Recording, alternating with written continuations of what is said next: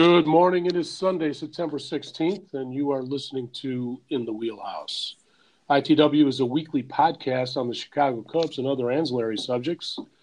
I'm Tom Hockney. And I'm Leo Fontana. Today on In the Wheelhouse, Steven Strasburg plays pinball with the home plate personnel. The Tortuga shows off his wheels. We get some retirements from David Wright and Joe Mauer, and we'll also talk about the latest this week from the Chicago Cubs. But Tom, first I want to say Feliz Día de Independencia Mexicano. Yeah, well, if you do, you'll clean it up. Today is September 16th. It is the anniversary from 1810 of the Grito de Dolores, or the shout of pain, that the Mexican people did in the plazas and from their windows as a sort of demonstration of anger at the actions of the Spanish crown. The Spaniards, right? The rebellion against the Spaniards.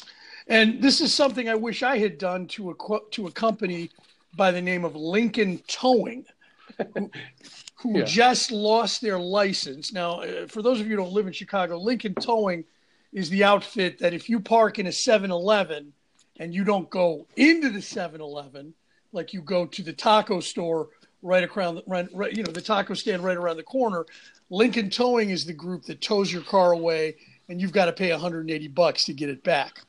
Au contraire, it's $216 and it's $45 a day. Wow. They are the scourge of the North Side. I've only had one run-in with them personally, because basically that's all you'll ever have before you kind of smarten up about the issue. And for me, it was probably 25 years ago, and it was maybe at that time $75 and $25. And I just remember being shocked. They wouldn't take a check.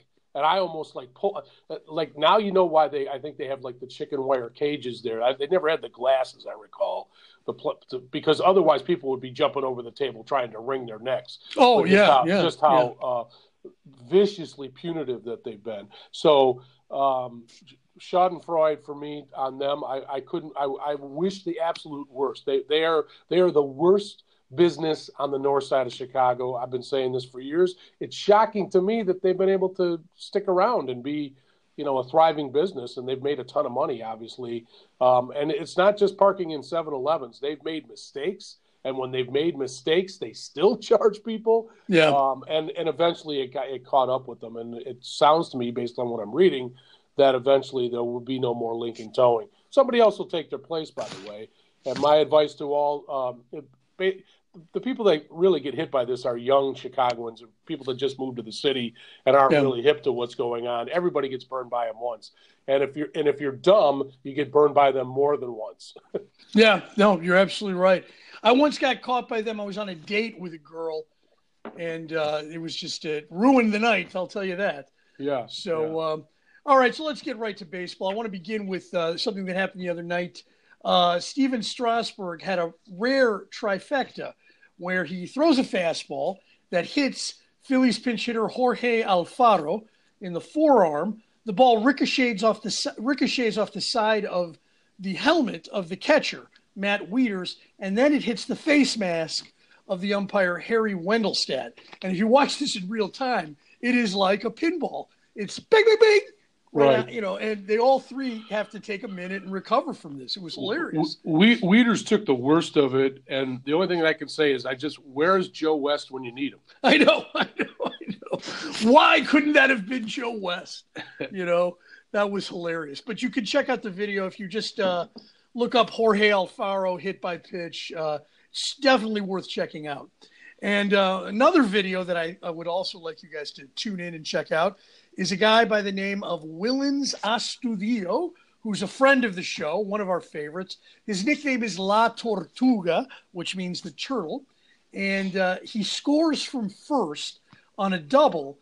And, man, he is the fattest guy you've ever seen running as fast as he can. He is the modern-day John Kruk. Is he not? I think he's faster than Kruk. After watching the video, at first I thought it was in slow motion. I realized, and again, I love all fat guys in baseball, that he actually was pretty fast for a fat guy. If you put all the fat guys in baseball on a starting line, he would come up pretty He's pretty athletic for his size. Yeah. I bet you he would have been a pretty good football player. So, well, it's just so he's got such an odd body shape. Yep. His face is so round. His body, he's so rotund. And the fact that you're right, that he's able to get going as fast as he was, that was just hilarious. It sounds like you're describing me in every way except the speed part. All right, so let's talk a little bit about some of the races around Major League Baseball. The Phillies, they're done. It looks like they're done. They've fallen out of the race to such a degree. And it's not because the Braves have really done anything to sort of distinguish themselves. It's just that the Phillies suddenly couldn't win a ball game, you know?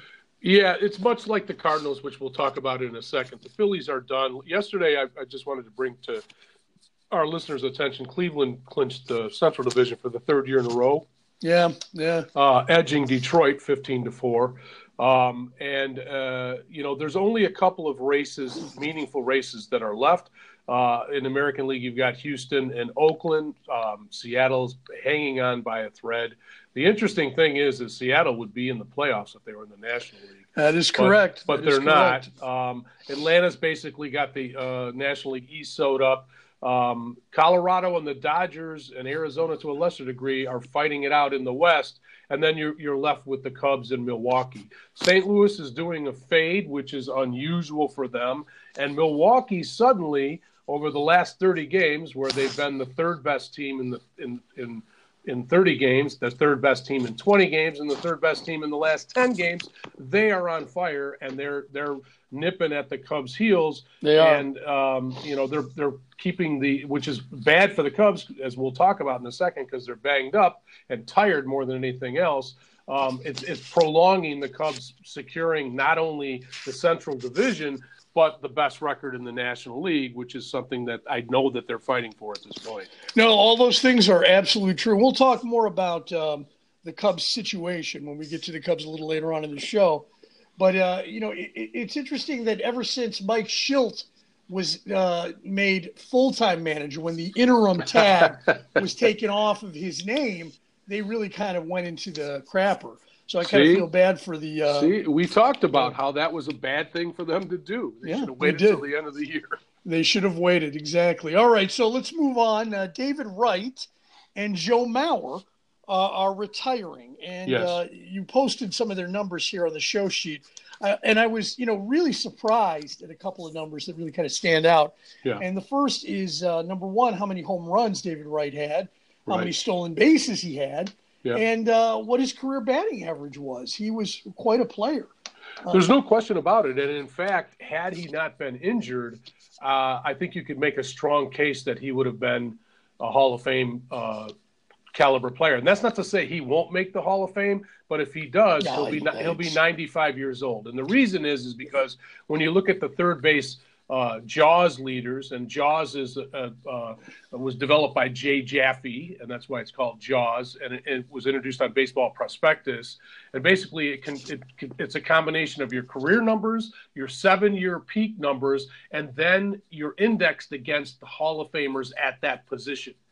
So when you look at the JAWS numbers, Wright is 23rd all time in third base. The problem that he has is only 7 or 8 of those guys in front of him are in the Hall of Fame. So before you would ever put in a David Wright, you'd have to put in a Scott Rowland, an Edgar Martinez, a Greg Nettles, a Ken Boyer, a Buddy Bell. I could go on and on. Darrell Evans, Robin Ventura, even Ivan Longoria, who's actually better than him. But we're talking about also the least represented position in baseball, in the Hall of Fame. Ultimately, that is true. But when you talk about the next player here, Joe Mauer, it's a little bit different. Joe Mauer actually is in the midst of a bunch of Hall of Famers because, quite frankly, at the catcher position, the win above replacements or the JAWS number isn't as high as it is at other positions. So correct. Mauer. And when you look at Mauer and Wright's numbers, they're very similar, except, I think Mauer has more hits, and I think ultimately Mauer was a better hitter for average, but not for power. But the reality is that from a JAWS perspective, there's only 6 better catchers, and they're all Hall of Famers. Bench, Gary Carter, Pudge, Carlton Fisk, Mike Piazza, and Yogi Berra. And so I'm going to say Mauer may struggle to get into the Hall of Fame right away, but ultimately he'll go in. Wow. Because he has to. Statistically against other catchers, he's ahead of guys that are not in the Hall of Fame, such as Ted Simmons, Thurman Munson, Gene Tennis, Bill Freehand, Buster Posey, Jorge Posada. And Molina's way down on the list. Once you look at Molina's number on here, you realize Molina at the very least is a borderline Hall of Famer. And it's interesting. Well, it's interesting because if you just sort of ask people's opinions, everybody would regard Molina as a Hall of Famer. Yeah, absolutely, he's a Hall of Famer. He's 26th on the Jaws list, and Mauer is 7th. I'll just leave it at that. Wow. So, all right, that is very interesting, Tom. Yep. All right, so Trevor Story did something good. He becomes the first shortstop in Major League history with 40 doubles, 30 home runs, and 25 steals. That's amazing. That is amazing. That is absolutely amazing. And by the way, including some prodigious home runs. Yeah, no. Well, he does play in Colorado, so there is a little bit of an elevation factor going on this year. 505 feet is 505 feet, though, Leo. It is. It's a long home run. There's no question, and he's a fine player. And we'll all remember. We all remember when he broke in. What did he hit? Like 10 home runs in his first 10 games or something like that. He was absolutely out of control. So he's really helping them, and I think it's great. I'd like to see Colorado either make the playoffs or win the West outright. Me too. I don't know if it'll happen, but I am pulling for them. Now, this was good. At 19 years old, Juan Soto is the third teenager to record at least 20 home runs in Major League history, and I want to take a guess at the other two. I haven't looked this up. Okay, but I'm gonna say, is Lou Boudreau one of them?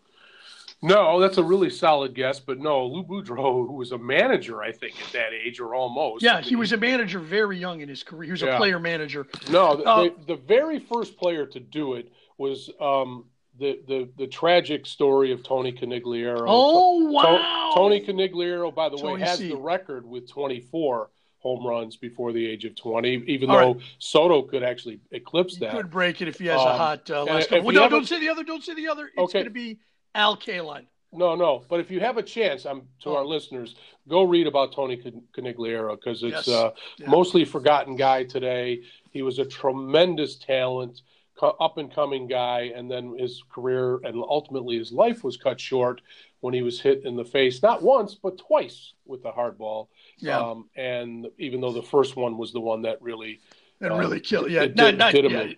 Yeah, it did him in. So Al Kaline's not the other one? No. Kaline was you're picking guys that Kaline actually, if I'm not mistaken, was Rookie of the Year and damn near MVP in his rookie year. He had a tremendous first year, just like Fred Lynn did. But Fred Lynn's not the guy either. The guy that did it is Mr. Harper on Washington. Oh, wow. God. Okay. All right, Brian Harper. So Soto is in really good company. The issue is that you brought up a couple of weeks ago, and I revisited it today, which is the Rookie of the Year race between Acuna and Soto, and then Bader of St. Louis. Well, Bader has moved into second spot over Soto. Acuna's going to win it because his win above replacement is close to 5 in his rookie year, which is unbelievable. And Bader is right behind him with a 3.8. Soto's like a 2.3. It's not, and so Soto comes up short in a lot of different categories. Where Bader does exceedingly well is he's slowly but surely becoming one of the best defensive players in the National League. No, he really is. I mean, he's made some amazing plays in center field. He's been so helpful to them. I'm so glad that they gave him a chance to play every day there. And he was a big part of their turnaround in August, where they went 22-6. Right. But all right. And then this was good. You put this in. I was unaware of this, that the Boston Red Sox and the Washington Nationals are going to be the only two teams this season to pay the luxury tax this season. And for the first time since the advent of the luxury tax in 2003, and this was basically a penalty that teams pay for exceeding the payroll cap. The New York Yankees, for the first time, will not be paying the luxury tax, which is pretty full. That's never happened. Right. And there's 3 teams knocking on the door to join the National, the Red Sox, San Francisco, the Dodgers, and our beloved Cubs. They're all close, but I think it's kind of interesting how Hoyer has kept the Cubs underneath that tax, which is, to me, is a very prudent thing to do. If I ran the team, there's no way I would ever pay that tax. Not ever. Yeah. Because in the case of the Red Sox, they're going to pay like $11 million this year. That's ridiculous. Wow. For nothing. It's not for nothing because they have the best team in baseball, but to me, it's just excessive, and you don't have that kind of money to throw around, and it sends a bad message. It does send a bad message, and but I don't want to see the Red Sox win. That's for sure. No, I know. We've been stated that many times. All right, but the team I do want to see win, the Chicago Cubs. It looks like they've gone through a pretty rough stretch, and right now they were supposed to play 23 games in 23 days, but that turned into, because of rain delays and rainouts and reschedules, 30 games in 30 games, and this all began on August the 21st. The Cubs on that date were 71-52. Now we feel like they've been terrible, like they've had an awful stretch, but since then. They're basically 25 games or 26 games into this, and now they're 87-61. Right. So they've actually increased their margin through this very difficult stretch. I'm not worried. I'm not worried either. They are tired, but I think it's kind of ludicrous how people are like, oh, my God, the poor Cubs, they've had to play 30 games in 30 days. Well, my brother works for Ford Motor Company. I think he worked 77 days in a row at one point last year, 10 hours a day. Yeah. And so I don't have a lot of sympathy for the Cubs living in the lap of luxury, having to, basically have 2 or 3 rainouts in there. So they had to play extra canasta a couple days. But there were some great things. They are tired, and it's reared its head a couple of different times. Earlier this week, they played a critical series against Milwaukee. I don't think it went well. Milwaukee's on fire right now, and they got to our bullpen. We can't get to their bullpen. They've got a pitcher that I think is almost unhittable. I think he may be Josh Hader. Yeah, I'm a Josh Hader, all right. Yeah. I'll tell you that right now. That guy is first of all, he's pitching multiple innings, which to me, I don't understand why great pitchers don't do that today. With back in the old days, it was not unusual to see Bruce Sutter pitch 2 or 3 innings in a game. It happened with Willie Hernandez on the Tigers a few times. Aurelio Lopez, Senior Smoke, he pitched 3 innings in games many times. Today, these guys are so coddled that they don't do that. Well, I'm telling you, if you get into a short series with Milwaukee, I believe Hader could take over it and propel the Brewers, because where the Brewers are doing very well in the post-7th inning pitching, the Cubs are not doing so well. And that was never so evident as it was with Carl Edwards Jr., who cannot throw a strike. If his life depended on it, if I ran the Cubs, he would not be pitching. I would get rid of him. I know he weighs 120 pounds and he can throw 95 miles an hour. But if you can't get the ball over the plate as a relief pitcher, you can't be on my relief team. It's just that simple. Well, I think that's a little extreme. There's no question he's struggled. But at the same time, his stuff plays. He's still throwing. Yeah, his stuff high plays. Velocity. His stuff plays in the Adre or Adirondack League. That's where he would be. You've got to throw strikes. If you come into a major league game and you walk 1 and 2 hitters, you're useless to me if I'm the manager of the team. No, relievers. You're right. They cannot walk, hitters. But I think they're going to try to let him work it out. I don't know what else they can do. Yeah, because he can contribute. Right. He can still do something. Now, I wanted to talk about Wednesday's loss to the Brewers and how painful it was, and how many balls did they square up for such unlucky outs? They ended up losing 5-1, but it was 2-1 in the 8th inning before Milwaukee kind of broke it open. Yeah. Bryant hit a double that was it was 2 inches from being a home run. They were so unlucky. And but if you remember in that game, Granderson hit one of those balls in the first inning that was 2 inches away from being a home run as well. He did. So, he hit one off the little cord that's actually there. Those are the breaks of baseball. I just noticed that the Cubs, you're right. That was a competitive game until the Cubs bullpen took over, and I realize that they're tired. I get it, but these are critical games that we must win. There's just, I just think the stock. Let's put it this way: the problem with the Cubs is not going to get any easier. The only thing that we have to look forward to is our we will have no tomorrow without Brandon Morrow. I will just I will put it to you like that. It's just that simple. If we don't get help on the back end of the bullpen, we're cooked. And the reason is because you think Milwaukee's tough. What do you think it's going to be when we play Atlanta in a short series, or we play Colorado in a short series in Colorado where the ball bounces off the bat and you put those rubber arm relief pitchers out there? What do you think's going to happen? Forget about the American League, which we already are. Let's put it this way: if we were in the American League, we wouldn't even be in the playoffs. Yeah. So I'm very, very concerned about our bullpen. And when you have to stand up and go, Wilson's the best guy in the pen right now, that's a scary proposition. And I agree with you. But, apart from Milwaukee, who else really has a good bullpen? And the Cubs have other strengths. I guess, what we all are after as fans is some sort of assurance that things are going to turn out the way we want them to turn out. And nothing is guaranteed. I still take my chances with this team, and I've said that before. But you look at the National League, and every team is flawed. The Cubs are strong in other areas. There's no doubt. Win.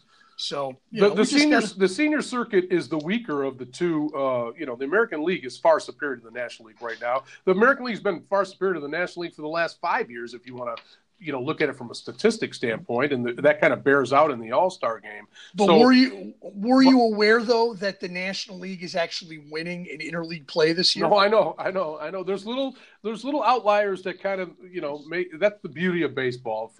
If you love statistics, which we all do, right. Which makes it crazy. I just think that I'm very, very concerned about a couple things. A, that the Cubs are just tired. I don't know whether you saw, like, for example, and I don't want to get ahead of ourselves in discussion about yesterday's game, but Bryant looked really, really tired at the plate yesterday, striking out 4 times. But the Cubs were forced midweek last week to fly to Washington for a 1-game makeup. It was such a short stay that Anthony Rizzo, this is a true story, flew to Washington in his jersey and flew back in his jersey. Did not bring a change of clothes, which that was awesome. Pictures of him in the plane. It is awesome. And fortunately that the Cubs hung on to win that game. It was a very costly game for the Cubs, however. Why don't you tell us about it, Leo? Well, it is a costly game because is that the one where Strop is injured? Mm-hmm. Yeah. Yep. Strop, they take a 3-2 lead, and then in the top of the 9th inning, the Cubs get the bases loaded, and Strop's place in the order comes up, and he had pitched the 8th. Madden wanted Strop available to pitch the 9th, so he leaves them in the ballgame to hit with the bases loaded and 1 out. He grounds into a double play, and in trying to stretch it out, he pulls a hamstring and is out for the rest of the regular season. And that was a real bitter pill to swallow, because not only is Strop the heart and soul of the team, but he's also we need him, to pitch valuable innings, So. Yeah, that was a big loss. This is a situation where I don't fault Madden. But Madden took a lot of criticism in the local press for over having him out there. And also, by the way, it was announced that that I think Rosario or somebody was coming in. So it's the fact of the matter is Strop wasn't going to come out in the next pitch in the next inning. So he wanted him to hit then. He wanted exactly. He wanted him to hit because of the situation that they were in, and because of it was a close game that if it went to extra innings, they had to fly out. I think he thought that he could kind of stretch the roster out. One thing I will say over the course of this week, this brutal week for the Cubs of having to play every day, Madden is trying to do his best as far as resting the players and keeping them fresh. And so I don't fault him for having Strop running. What I fault is the fact that Strop, obviously your conditioning isn't where it needs to be, because quite frankly, if you were running like I thought pitchers did all the time, every day, you wouldn't have hamstring problems. Hamstring problems is a byproduct of you trying to do something you can't do. I've seen it happen many times. You see it in football all the time. You try to get that extra 5 miles an hour, and boom, because you're not in condition for it. That's what causes problem. When I look at a guy like Strop, I'm like, Strop, are you running every day like pitchers are supposed to? Because if not, you need to be. That's a stupid injury for a pitcher. A hammy injury. I understand arm injuries, but I don't get hamstring injuries. No, you do make a point, and he did try to stretch it out and in an effort to be safe, but that's the way it goes, and we just got to live with it. I mean, Madden had him hitting because Strop, unlike other relief pitchers, can actually hit. Correct. That's why he did it. Before we forget, though, it dawned on me. I wanted to talk about the Tuesday win against Milwaukee in the 9th inning. Addison Russell made a spectacular play. Yeah. It made me start thinking that maybe we need to keep him around. But then his hitting the rest of the week made me think, no, we need to trade him immediately. But he made a spectacular game-saving play, going deep into the hole at shortstop, throwing the guy out at first base to Ryan Braun. Right. The cheater. They robbed the cheater of a hit. Yeah. And in that game, by the way, there was a couple of spectacular plays. First of all, Kane, on the center fielder from Milwaukee, is a goal. He was a Gold Glover on Kansas City. He made a couple of spectacular plays.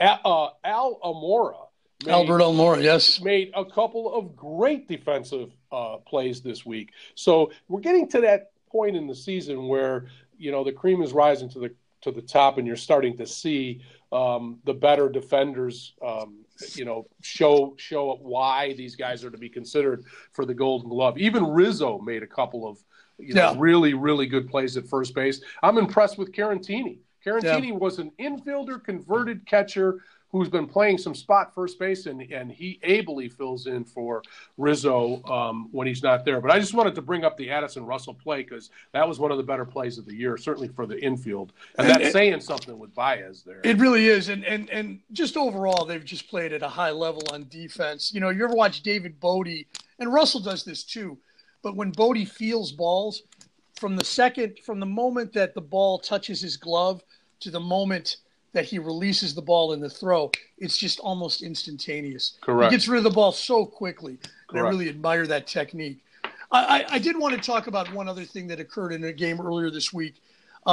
They bring in Kevin Hart, the actor. Yeah. Not only does he throw out the first pitch, but then he sings the 7th inning stretch. So he comes into the broadcast booth, and he's there to talk about his movie. And we're in the middle of this incredibly important game between two teams fighting for the division, and he's going on and on about night school, which I'm sure is funny. Right. But somebody's hitting a double, and he's talking about, oh, yeah, I threw that ball when I threw out the first pitch, 150 miles an hour, and he's just cracking jokes, and you're like, shut up. Yeah. He had no reverence for the moment. He's not a baseball fan. I know he's not a Cubs fan. I mean, I don't want to criticize him. I don't think it's necessarily his fault because he's there to promote his movie like he should be. But I blame Channel 7 and the Cubs for, allowing this guy to kind of come in and take away the spotlight from the game itself. Yeah, I'm not going to disagree with you on this. The Cubs obviously, ever since Harry Carey died, have lost their way when it comes to the 7th inning stretch. I'm for one, I like when they actually just play the video of him singing, which lately they've been doing half the time. But I've seen this happen before, and most remarkably was, I don't know, maybe 10 years ago, they brought in Dennis France, the old NYPD Blue actor. Right. Who you would think that he comes across as being a man's man, knew absolutely nothing about the game of baseball. Wow. Absolutely nothing. I mean, literally, basic things. And he started talking about it. I'm like, wow, you've actually never watched baseball before. And wasn't he in Bleacher Bums with Joe Montana, the play? The famous exactly. play? Exactly. Yeah. Inexplicably. So I think you bring up a good point. I just think that this was a novelty. And there was such a void because of the loss of Harry Carey that I think maybe the Cubs, they need to kind of rethink this moving forward. To me, I'm with you. It's a distraction at this point. It is a distraction. Nothing against Kevin Hart, who, by the way, is a very nice guy. And he's a nice guy. He's actually kind of a funny guy, too. But you're right. I saw that, and I wasn't as taken back as you were because, quite frankly, I was multitasking at the time. But I can understand why, at this point in the season, we should be more focused on the end result and how critical these games are. So I mean, if you're going to bring in a celebrity, make sure number one they're at least a Cubs fan, and number two that they at least know something about baseball and have some reverence. So you want to see someone? You want to see someone like Steven Seagal? Exactly, Steven Seagal. That would be great. Hey, if I was in his weight class, I'd crush him. Yeah, but everybody would. Yeah. Okay. All right. So. Let's see. What I wanted to also mention is a big part of what they miss, especially on offense, is Jason Hayward. Yeah, right. And Schwarber, too. Both those guys seem to inspire the team and fire them up. They're kind of like mascots almost. I think that you're going to see both of those guys soon. Morrow pitched extremely well, and he's supposed to be back at the end of the week, which is good. So we're going to get everybody back. But I'll bet money right now that we don't see Strop be as effective at all the rest of the year. And the reason is that hammy, that doesn't go away in 2 weeks. I don't care what they're saying. It's a football type injury. Whenever you see it in the NFL, when a running back has a hamstring injury or a wide receiver, they have it the whole season. Yeah. So, and yesterday, I wanted to also talk about yesterday's game. They win 1-0 over the Reds. It's their third win in a row. Right. And this is after dropping a series to Milwaukee. John Lester goes out there and pitches his nuts off. He does, but we're playing the Reds, Leo. I mean, let's not kid. And again, I know we've got some Reds listener. Yeah, they have a couple guys that can hit. They're a terrible team, though. There's a reason why they're in last place. And the fact of the matter is, it's great that the Cubs have to play them. When you look at the last, 13 or 14 games by the way, the Cubs magic number is stuck at 12 or 11. Not stuck, but yeah, 12. The Brewers did lose. It was 13 last Sunday. Yeah, right. We're not gay. The Brewers are hanging with us, and actually, they're like one game better over that span of games. But the Cubs are just tired. It would be great. It would have been great because we're the best team in the National League by record. That we would be closer to wrapping this up so that Madden can rest these guys. They need some rest before the playoffs start. Yeah, no, you are absolutely right. That's my concern, dude. And last thing we want to mention is Yu Darvish should be back at 100% in spring training. He underwent kind of an arthroscopic surgery for his, and what is this, debridement surgery or of the elbow or something? Yeah, I'm not sure the exact, but what I've read about it is that there will be no future issues relating to this particular injury, which is good because we need a healthy Darvish for many reasons, but one, to get our money out of the guy as far as I'm concerned. So, all right. Well, moving on to this week in baseball history. I'll begin with September 12th, 1976, at the age of 53. Minnie Minoso he becomes the oldest player to get a hit in a regular season game. Wow! As he singles in 3 at-bats as the DH for the White Sox against Southpaw Sid Manji. Wow! So that was cool. A really good pitcher. And I think, if I'm not mistaken, didn't he also bat after that in the major leagues? He wanted to. I don't know if he tried to come back in the 80s. I think he actually did come back in the 80s. I think they let him come back. You got to check it out. I'm pretty sure he had at-bats in all those decades going up into the 90s, if I'm not mistaken. He did it in the 80s, and he wanted to do it in the 90s, but he couldn't. I mean, I think they finally just said, Minnie, you're a nice guy, and we love you. But, another thing about Minnie is he fathered a child after he was in his 80s. So, yeah. Well, so Ricky Henderson, there's hope for you yet. There sure is. While you're wallowing in the minor leagues right now. So this was interesting. You'll love this.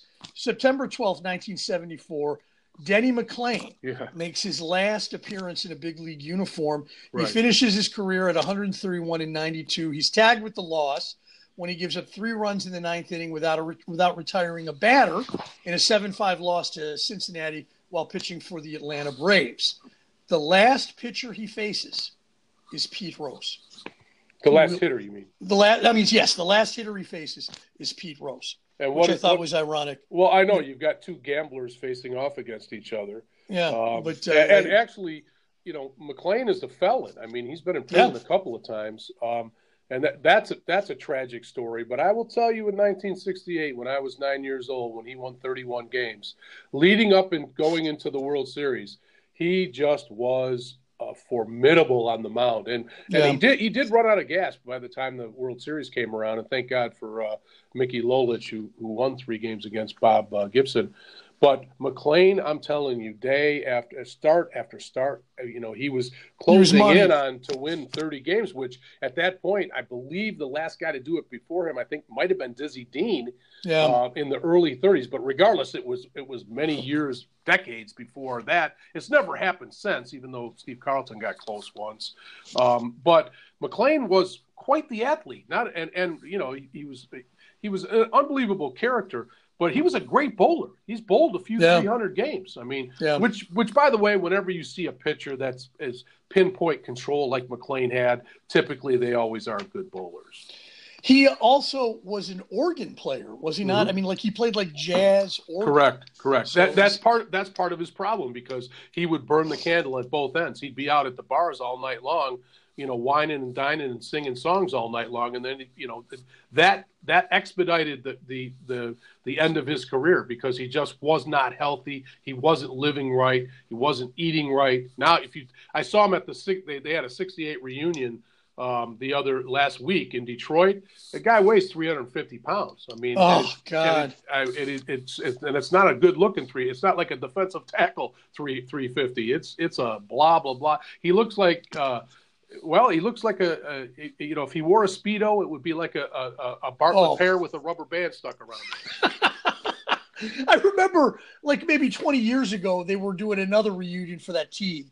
And you made the joke that they would bring him out in his prison orange uniform. You know what I mean? Oh, yeah. He'd be shackled. The marshals would be there with him. And he'd come out, wave, and then they'd just take him back to jail. The sad part of it is that he owned, I think, a manufacturing plant in the suburbs of Detroit, and he literally robbed his employees of their pension and their it just. He did his time in prison, and he's had a couple stints as a sports talk radio guy. He's never short of a quote, but his story is an unbelievably it's a tragic one. It's a cautionary tale. It is. All right, September 15th, 2003. Thousands of Hanshin Tigers fans jump off the Ebi-Subashi Bridge in the Dotonbori River in a celebration when their hometown heroes clinch the Central League title for the first time in 18 years. And I was watching video of this on YouTube, and it's basically a river, that has these kind of footbridges over it, and all the fans kind of crowd around, and one at a time they jump into the river while taking pictures of each other. So it was kind of fun. You mean selfies? Yeah, selfies or what? No, they're taking pictures of their friends as they jump off, and it was kind of fun. Yeah. Kind of a nice thing to do. An unusual celebration. All right, yes. September 16th, 1993, and the 16th in 1996. Dave Winfield collects his 3,000th hit for the Twins. 3 years later, Paul Molitor accomplishes the same feat on the same day for the same team. So I thought that was kind of interesting. Yeah, and both rightly so, Hall of Famers. Oh, great players, tremendous players. And amazingly, if I'm not mistaken, I'll have to look this up, but I'm pretty sure that Winfield, there was some issue whether he was going to be go in on the first ballot, whereas I'm pretty sure Molitor did go in. Well, Winfield's a first ballot Hall of Fame. For sure, no doubt about it, and so was Molitor. So, yeah. No, he really was. Molitor was a great player. Trust me, I lived in Detroit, and he was a Tiger killer. Many years ago.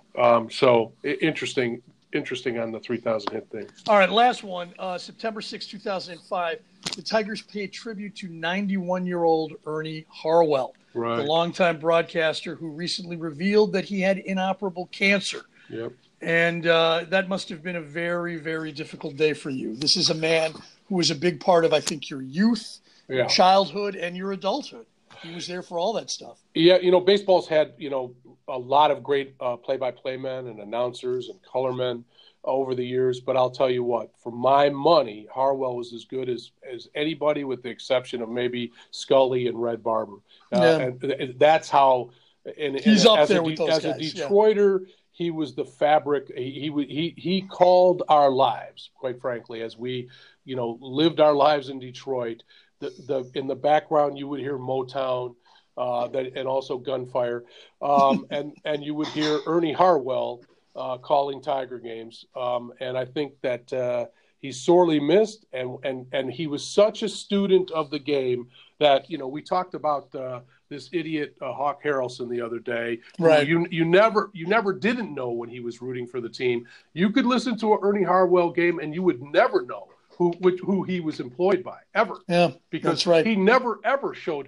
The only 2 times I ever heard him raise his voice was in '68 when they won the World Series, and '84 when they won the World Series. Any other time, even the playoffs leading up to it, he never raised his voice because he was the consummate professional. And he used to have a saying, which is so true for all of his fans, that waited outside of Tiger Stadium to see him as he lied in state when he did pass away. He used to have a saying when a hitter was at the plate and he would look at a called third strike, he would say, "He stood there like the house by the side of the road." Wow. And that's kind of the way we feel as fans about Ernie Harwell. We loved Ernie, and he's just, I think about him often, and I think about what he would think about baseball today. The only issue on his career was when that idiot Bo Schembechler fired him in the early 90s when he was the president of the Tigers. He thought that Ernie was getting along in the tooth. Yeah, and, right. Yes, Bo was an absolute idiot. He was a great football guy, but a terrible baseball guy. And fortunately, they brought Ernie back. And Ernie would have called. If he hadn't have gotten sick, he would have kept broadcasting. And if you remember, late in his life, MLB Network and Fox would bring in Ernie and have him do a couple of innings in playoff games. No, I know.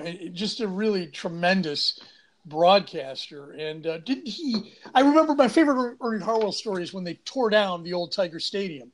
They asked Ernie if he wanted some sort of relic, something to take with him to remember it. And he said, "What I want is the urinal in the opposing clubhouse." I know. Because think about all the great players who had taken a leak there. You know what I mean? Which I thought was fantastic. Hey, the urinals in old Tiger Stadiums for the fans were horrible. They were just like they were in Comiskey, kind of like how they are in Wrigley, quite frankly. Which is still terrible. There's nothing like public trough urination. Absolutely right on that, Tom. On that note, we're going to call it a day. If you have any questions or comments, please email us at youareinthewheelhouse@gmail.com. Tom, always a pleasure. Take care of yourself. You too, man. All right.